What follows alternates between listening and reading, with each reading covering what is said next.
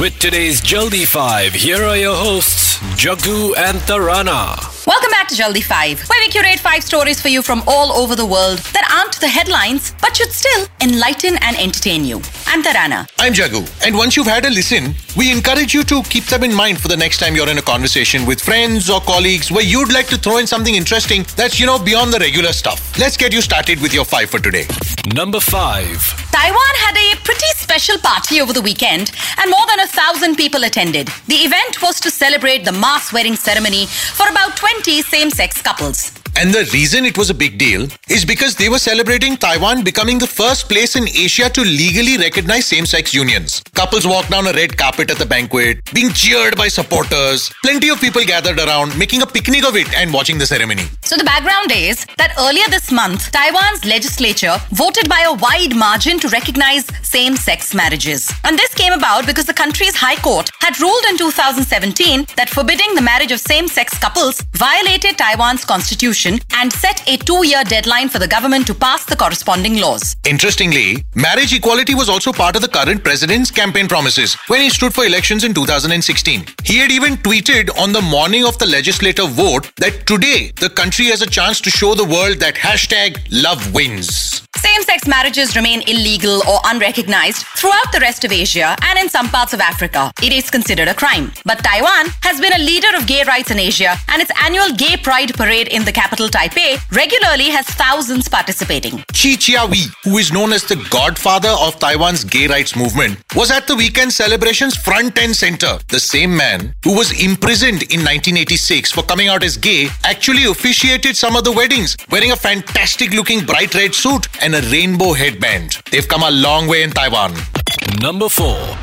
When you retire, you hope that you've done a good job and that the people you served will remember you fondly. Floyd Martin, who retired as a postman in a small town in Georgia in the US, was left with no such doubts. Last week, on his last day at work after 35 years, what was meant to be a regular route run with maybe a few heartfelt goodbyes turned out to be quite a party. The people of Marietta put on such a show of love and respect for Floyd that it was trending on social and people who don't even know him got involved. Neighbors in Marietta decorated their mailboxes for him, presented him with gifts, and threw an emotional block party for him where they recounted all the ways that he had been more than just their postman for over 20 years that he had been on the route. Jennifer, a journalist from a regional paper, wanted to document his last day on the job, so she rode shotgun with him as he delivered mail to some of the 500 houses on his route. And what she witnessed was astounding. So many people had a story to tell about Floyd, describing about how he always picks up the newspaper and brings it to elderly residents or feeds neighborhood cats. One had a story about how her neighbor's kids would always wait by their window when it was time for Floyd to deliver the mail, knowing that he was going to bring them lollipops. One lady's granddaughter spoke of how her grandmother, who's been part of this route since day one, now has dementia and can't hear very well, but she still recognizes Floyd. Jennifer, the journalist who was with him, tweeted all of this. And when she got up the next morning, it had blown up on social. One of the neighbors had started a crowdfunding page to send Floyd to Hawaii, and it had raised $13,000, including from people who had never met him. And if that was the icing on the cake, the cherry was Delta Airlines, who jumped onto the bandwagon and offered to fly Floyd to Hawaii for free. There's something to be said for a job well done.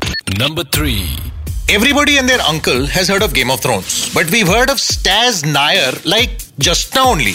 And the interest in him is his Desi connection. He's British by nationality, but he's half Russian and half Malayali. And sure, he may not have played a main character role in Game of Thrones, but it's not like he was doing a blink or miss it role either. He's been around from season 6 to 8, where he meets the fate of many Game of Thrones characters. Stas Nair plays Kono, whose track follows Daenerys Targaryen, with whom he has sort of changing equations. In season 6, when she's captured by the Dothraki army, he whips her during her journey to Waste Dothrak. But later, when Daenerys burns the Khals and emerges unscathed, Kono switches allegiance to her. Halfway into the final season, he dies, battling the White Walkers. And now he's back into focus on social with his sweet farewell messages when the show wrapped up last week. He does the thank yous and makes it a point to say how much of a difference the show has made for him. It seems when he signed on for season 6, he had basically just stopped living in a corridor. But he's also multi-talented. He's acted in a couple of not-so-famous films before. He's also a singer, songwriter, and has modeled a bit, which is not surprising given his good looks. For his sake and ours, we'd like to see more of him. Number 2. There's news from the skies, or at least what hopes to be in the skies. At least in the foreseeable, but then again, slightly distant future.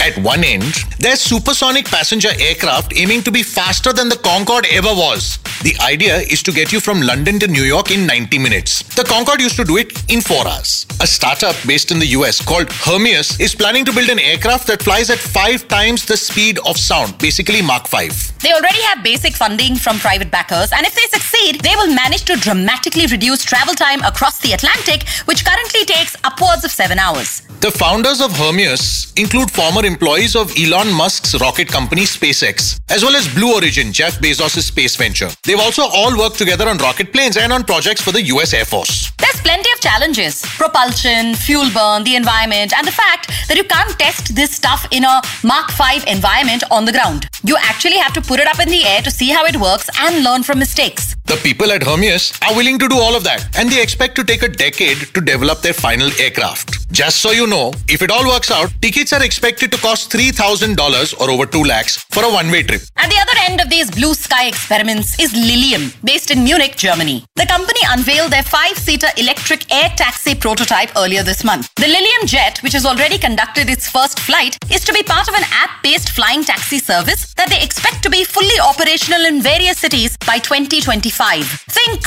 Uber in the sky. So the battery-powered jet is capable of traveling 300 kilometers in 60 minutes on a single charge and will connect cities through a network of landing pads. People will be able to book rides from their nearest landing pad through a smartphone app. They claim that the service will be comparable in price to regular taxis, which is a huge deal if it works out. The concept is also not far-fetched. Uber itself is working with NASA with a goal of launching an air taxi service by 2023. Others like Boeing and Rolls-Royce are also working on similar concepts. You know, if it all works out, we'll be leaving behind traffic jams on the roads for maybe traffic jams in the sky. You think they'll have signals up there? Number 1.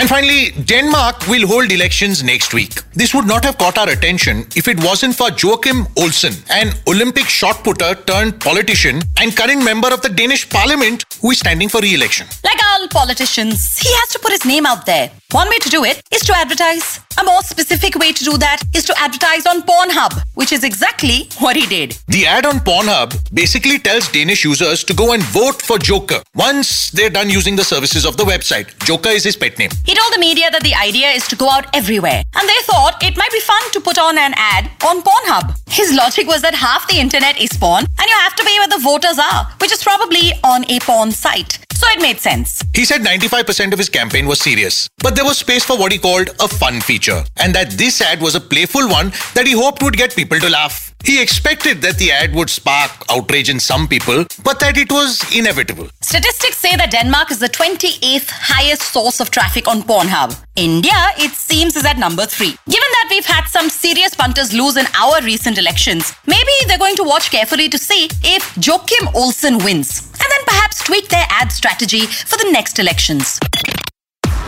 Leaving you to ponder if Sunny Leone would win if she stood for elections. It's a wrap on Jaldi 5 for today. Keep our chosen topics in mind so that you can be the interesting one in any conversation you engage in. We love to hear from you, so please note Jaggu uses Jagguism on Insta and Twitter, and across social, I'm at Tarana Raja. Get in touch. You can also email feedback to jukebox@bookmyshow.com, and don't forget to follow Book My Show on Facebook, Instagram and Twitter for updates on movies, events and theatre gigs. Also, do check out our longer order show called The Odd Couple, also available right here on Book My Show. A new episode will be out on Friday. Until next time, I'm Jaggu. And I'm Tarana. Okay, bye. Bye-bye. Jaldi 5 with Jaggu and Tarana, exclusively on Book My Show, where all you gotta do is #JustPressPlay.